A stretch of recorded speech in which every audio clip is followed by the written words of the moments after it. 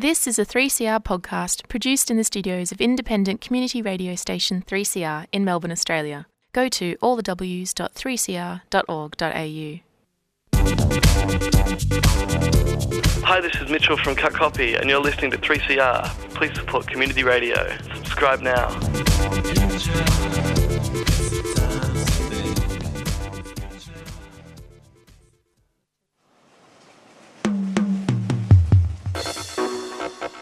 That one you dedicated to all the bicycle riders, in. Bicycle rider, bicycle rider. Bike rider, me other bike rider.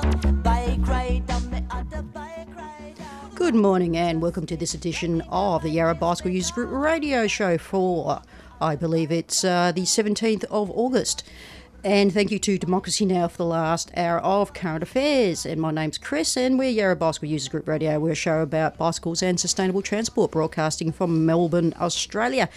And in the studio today, we'll have Simon. We're talking about bicycle workshops and a considerable amount of research and work he's done into them from an overseas perspective. Hello, Simon. Morning. Thanks for having me. Yeah, so how was your ride in this morning? It was very wet, actually. Yep. And I ride a folder, so no mud guards. Oh, yeah, because you get those clearance problems with a folder, wouldn't you? Yeah. So what sort of folder have you got? I've got the top of the range Birdie. Oh, very nice. We've got a very big Brompton scene here in Melbourne too. Yes, I'm. Despite being a Brit, I'm never very keen on them. Tall. I'm too tall. Okay, so like you just find them a little bit kind of outer. Yeah. Yeah.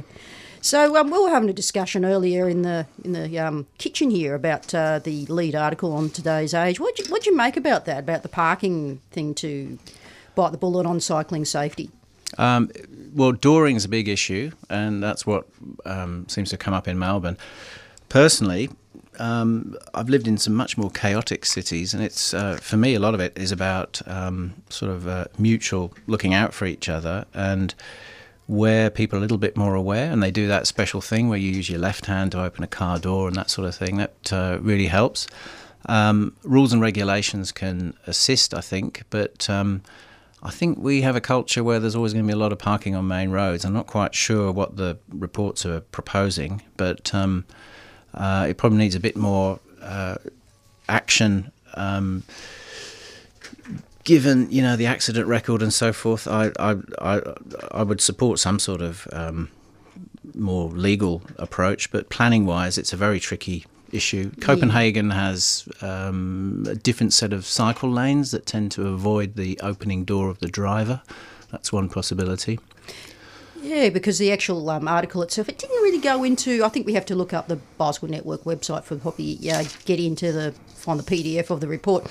But basically starts off, Melbourne's roads are fundamentally unsafe for bicycle riders, and we need to take big decisions on the value of on-street parking if we want to save lives, according to new research from a traffic engineer.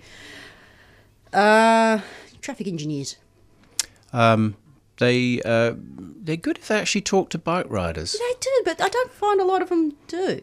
Yeah, I think there's a bit of an expert culture. Sorry, engineers, but I think if you actually travel the wear lines, as we say, on a road every day, you soon work out how you might be able to reform the road network.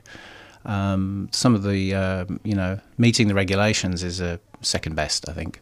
Yeah, because I remember reading, Elliot Fishman from the Institute for Sensible Transport did a fair bit of research and I think talks on the economy of car parking, and it's a little bit of a false economy of how much parking is put around shopping to get people there. And I also remember going back quite considerable time ago, probably just under the last 10 years, previous life where who I was working for put together information about how bicycles are good for business and in terms of how much per person someone will do on a spend. We have a phenomenal kind of car culture plus shopping culture here. You look at our major shopping centres and they're just surrounded by and also our strip shopping, which I actually think kills it a bit. I think it probably does. I live in a strip where people need to stop off for a short time to pick up heavy boxes and things, but the street itself is chocker the whole time. There's Yeah, because it's you talking about like the down Westgarth area where they've just put. What do you make of the new super stops there? Does that kind of like desist in getting more cars through there, or you think it's created a problem? They've actually, the ones in the middle of the roads have worked quite well. There's still a little bit of hesitation with the ones off to the side. Yep. Because bikes sometimes hit pedestrians and you're forced up onto a platform, and it's an unusual solution. I couldn't find many other places in the world where they do that, but it's sort of working now, I think. The cars have stopped hitting the tram stops with quite such frequency, which happened for a while. They did actually. I remember going back to 18 months ago because we live just off there, and my partner and a whole bunch of people just walking past actually helped physically lift a small 4-cylinder model car off one of the platforms. We're talking about High Street in Northcote. With a very bemused and befuddled driver who just, I've known this road for 30 years and I will drive this way, and didn't realise there'd been a very large platform put in the middle of it, or to the side. So, yes, it's kind of that interesting interplay when, new infrastructure goes in. Like we know down here in Wellington Street, you're still getting deliveries and stuff, people using it. But, it's interesting because this whole thing like to do with... getting the on-street parking kind of rearranged is because of the phenomenal amount of dooring, and I think, say, under-reporting too. Yeah, definitely. It's all about the streetscape, so it's a useful term to use. You've got to think about changing the streetscape to make it amenable to more people, and with less accidents. And as long as people are actually involved in that process, it can go well. The tram thing had a lot of consultations. I went to a few. And eventually people sort of stopped throwing up their hands with a few months to go. And it was still controversial, but in the end, actually, it's probably slowed things down car-wise. Hasn't made things terribly fantastic for cyclists. But it's pinch points, isn't there? Yeah. Because I found, when I'm coming through Westgarth, I kind of like, I'm a reasonably confident rider. It's like, I'm staying here. But yeah, you do get the occasional little shadow or the swerve or you can feel the impatience. Well, I'm a lecturer, and my students from overseas often not too used to tram tracks either. And they're right in your face when you've got a pinch point. Yeah. Anyway, we're going to take a quick break, and we'll be back with the interview. We'll be talking about bicycle workshops. It's time once again for you to test your brain capacity at the Lost in Science Trivia Night. We don't expect you to perform complex calculus, but maybe brush up on your periodic table. Yeah, and support us. Entry is $15 for 3CR subscribers or concession, $20 for everybody else. It's happening at the Birmingham Hotel, corner of Johnson Street and Smith Street. In Fitzroy, Tuesday the 18th of August. Doors will be open at 6:30pm.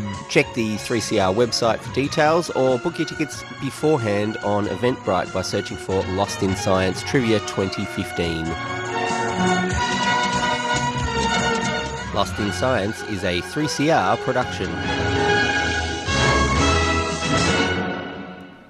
You're listening to Yarra Bicycle User Group Radio on Community Radio 3CR 855 AM and digital.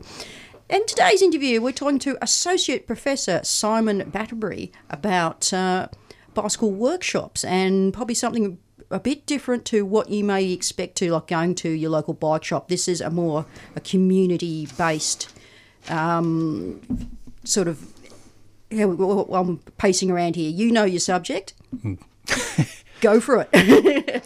Well, I suppose the big difference is in a community bike workshop, or what they call in America a bike kitchen, or in Europe, their francophone parts, it's atelier vélo. The person that walks in does their own work on their bicycle, and that's the basic criteria. So you might have a volunteer to help you, or a paid person to help you, and you can build up a bike from scratch from a pile of parts and donated machines, or you can simply repair what you've got. And the term in French for that, which doesn't translate very well into English, is to become velonome, which means bicycle autonomous, or something roughly in those sorts of lines, where you can basically ride your machine, repair it yourself, keep it going, gives you virtually zero transport costs for years and years and years. And I think that's it's a good addition. It doesn't compete necessarily with bike shops because you need money to go to a bike shop. You don't need very much money to go to a community workshop and do the work yourself. So how did you kind of come to this? You have a very long and varied career, but with sustainable transport and cycling. How did you come to these community workshops? Well, I was born and grew up in southeast London, where there's pretty much a war on the streets, cars, motorists, other things going on. It's a pretty intense place to cycle, but I always did. And then when I moved back from a long period overseas, I got involved with the local cycle action group, the Ealing Cycling Campaign in Ealing in West London. And we did a lot of work with councils and on streetscape issues like dropping ramps for disabled access and cycling access, things like that. And that group has subsequently set up a bicycle workshop, which I heard about on a return visit to the UK. And I've also lived a long time in Tucson, Arizona, where I was a prof at the university. And there they have BICAS, which is one of the longest existing community cycle workshops, founded in 1989 as a part of an anti-nuclear protest group that also sent bicycles across the border to Mexico to youth. And we actually built some bikes up there, and I got to understand that whole sort of idea of becoming autonomous in your cycling behaviour and doing the work yourself rather than relying on others. Yeah, because it's something like, I think from an Australian perspective, going back 25 years or even longer, we've gone to that user pays model, the eco or the neurocon stuff.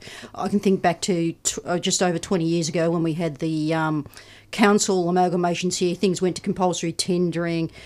How does this fit with that model, unfortunately, we do have now that you have to pay. You don't no longer, this cooperative way of thinking has seemed to have been pushed out. How would you kind of approach it from to get people kind of thinking along these lines about what input do I need to do to get access to this?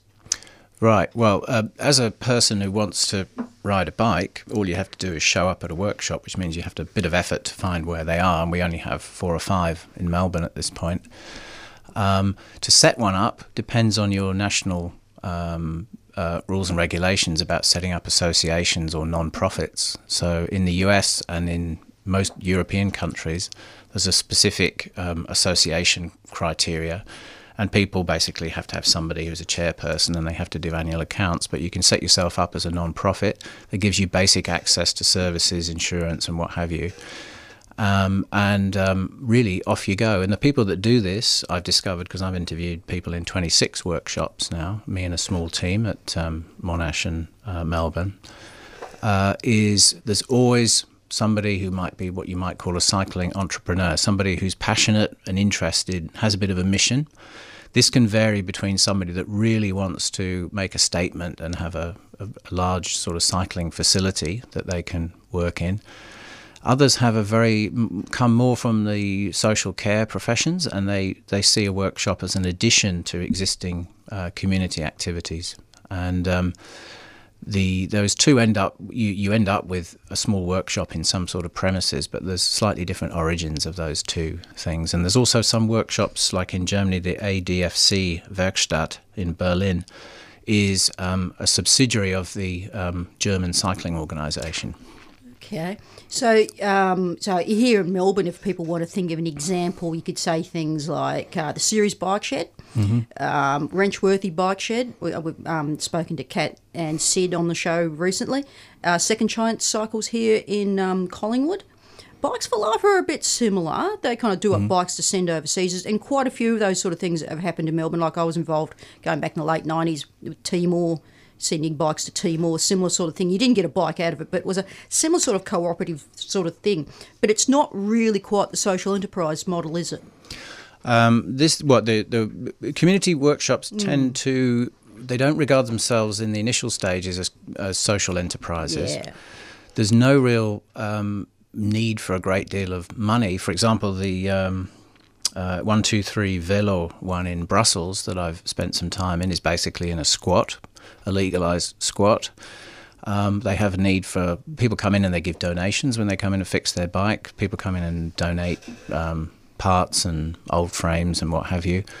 But it's not really a social enterprise. That tends to come later. So I had a fellowship to study these things in Brussels and at the Brussels Centre for Urban Studies at the Free University. And what I noticed there was that people transitioned over time to a social enterprise, but you needed to establish yourself to have security in terms of volunteer support and premises. Otherwise, the workshop is basically on the pavement, or it's constantly being packed up and moved because of a lack of stability. So the kind of the more perhaps anarchic early phases of these things are fascinating, because people have an immense passion, and they're all usually cycle activists of some sort, or they do things together in the community. And a few of those have maintained that status rigorously. Others have moved to a social enterprise model where in Europe you can get people who on the dole can be employed by the state as bicycle mechanics. That gives you essentially a paid employee. You need to raise some money through the people that come to the workshop, what they pay, and therefore there's a transition effect that goes on that moves it into a more stabilised sort of status.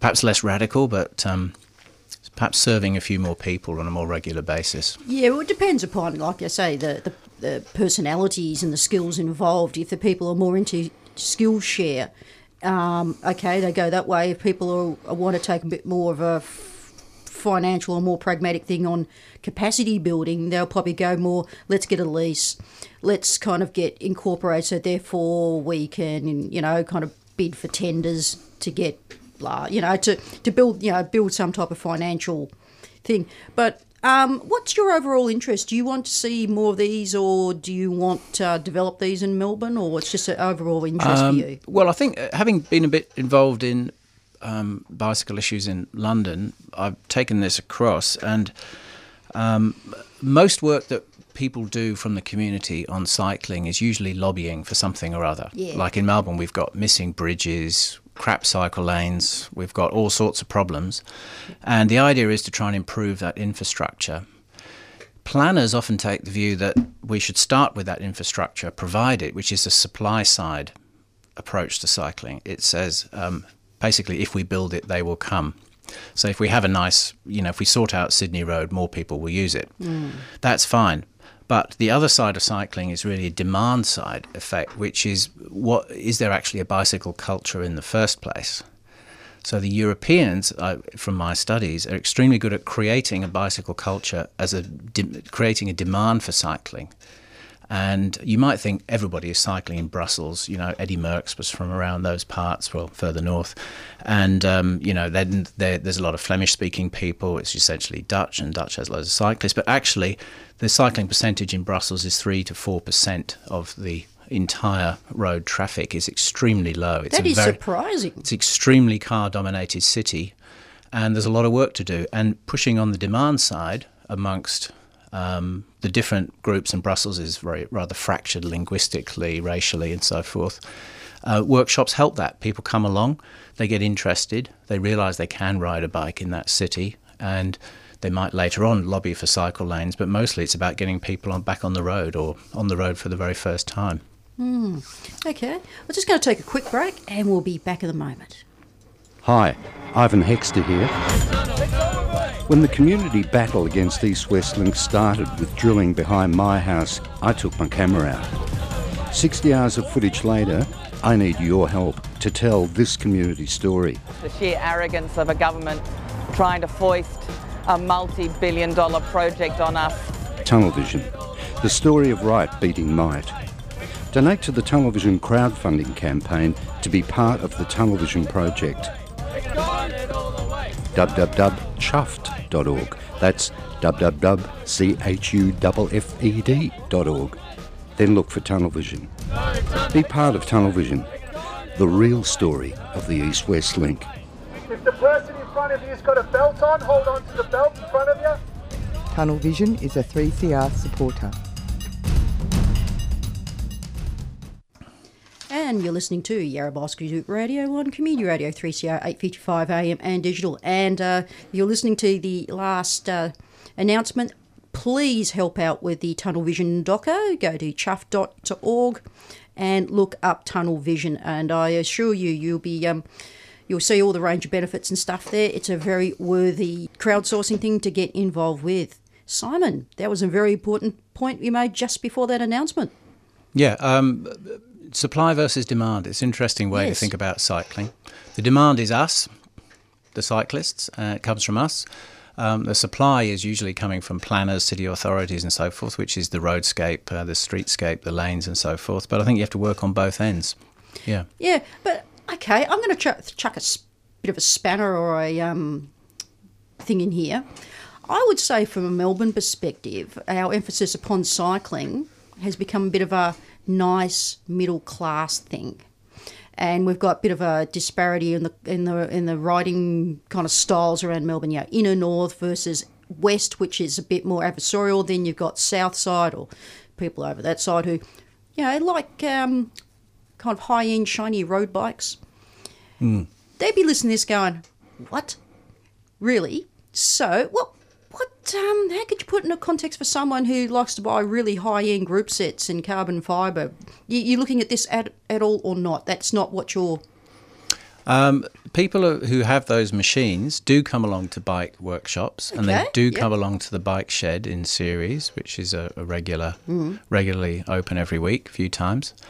But they tend to do their own thing. They know what they need. And if they haven't got the parts there, they'll bring them with them and they'll fit them themselves and they'll go.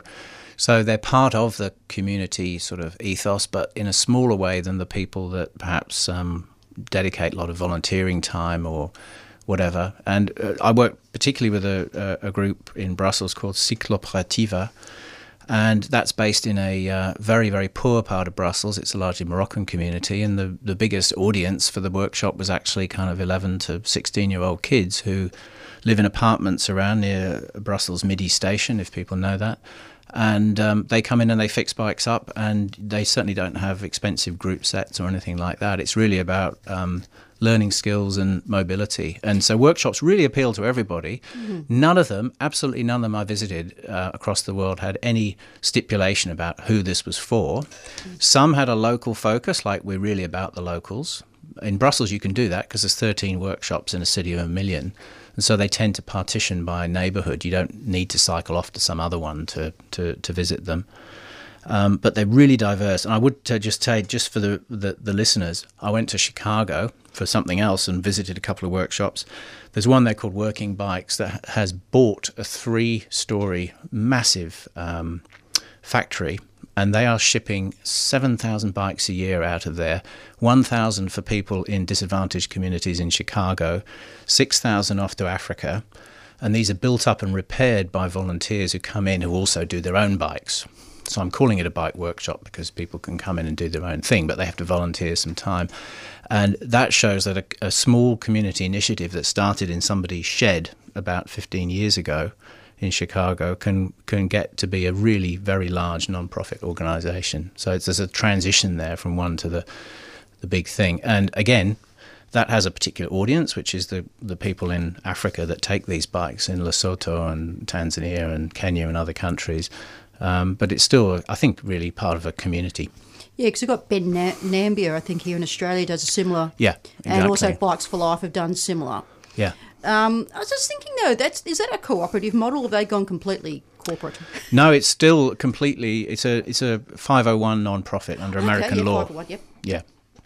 Yeah, so the reason why we've got you on the show today is tomorrow you're doing a talk on this. Do you want to give people a bit more detail about that? Yeah, talk 221 Bouverie Street, Melbourne Uni, just south of the main campus and in the basement. And that starts at 1 o'clock. I've got an hour. And I'll go through the 4 things that are important about bicycle workshops. And the reason I'm doing this in a university context is there's really virtually no academic or scholarly literature on any of these things. There's literally 3 or 4 master's theses, a couple of papers in French and Spanish, not much in English at all. And I thought it was about time to do a big survey. So I'm going to run through the results of the survey, which is basically what drives workshops is the passion of the individuals, then the search for space, which is often pretty tricky when you've got no money, squats, moving around in the cities, sometimes associating with councils. Some people say they don't want to do that. The mission statement, which can be local or more global, and then the networks, there's a bunch of networks that workshops exist in. And in Europe, we have Eurocyclage, network for the Francophone people, which embodies about 80 or 90 workshops, and they have an annual meeting, they have a get-together, which is apparently pretty crazy. I haven't been to it. And you learn a lot about how other places work. And so they deal with things like basic financial management, how to classify your parts and put them in parts bins, and so on. And you get a bit of a link to other organisations. And we don't yet have that in Australia. We're small on numbers of workshops. Melbourne's growing, but it's still pretty small. We've had workshops over the years. I remember, like out at Autopsy, that was in Footscray. Black Rose moved there about 15 years ago when they were originally in Brunswick, then moved over there. So we've had stuff like that here in Melbourne, but it seems to be a fairly organic thing that's related to things like art spaces and performance spaces, and in this increasing kind of atmosphere of user pacing, can you see a space for these sort of cooperatives and initiatives to survive? Yeah, well, I think in Melbourne, because we're quite sort of rule bound in terms of planning and things like that. You really need a sort of a guaranteed place to work. So the fact that the Hop Centre in Reservoir hosts the Wrenchworthy and it's divided into two, isn't it? There's two spaces, yeah. Yeah.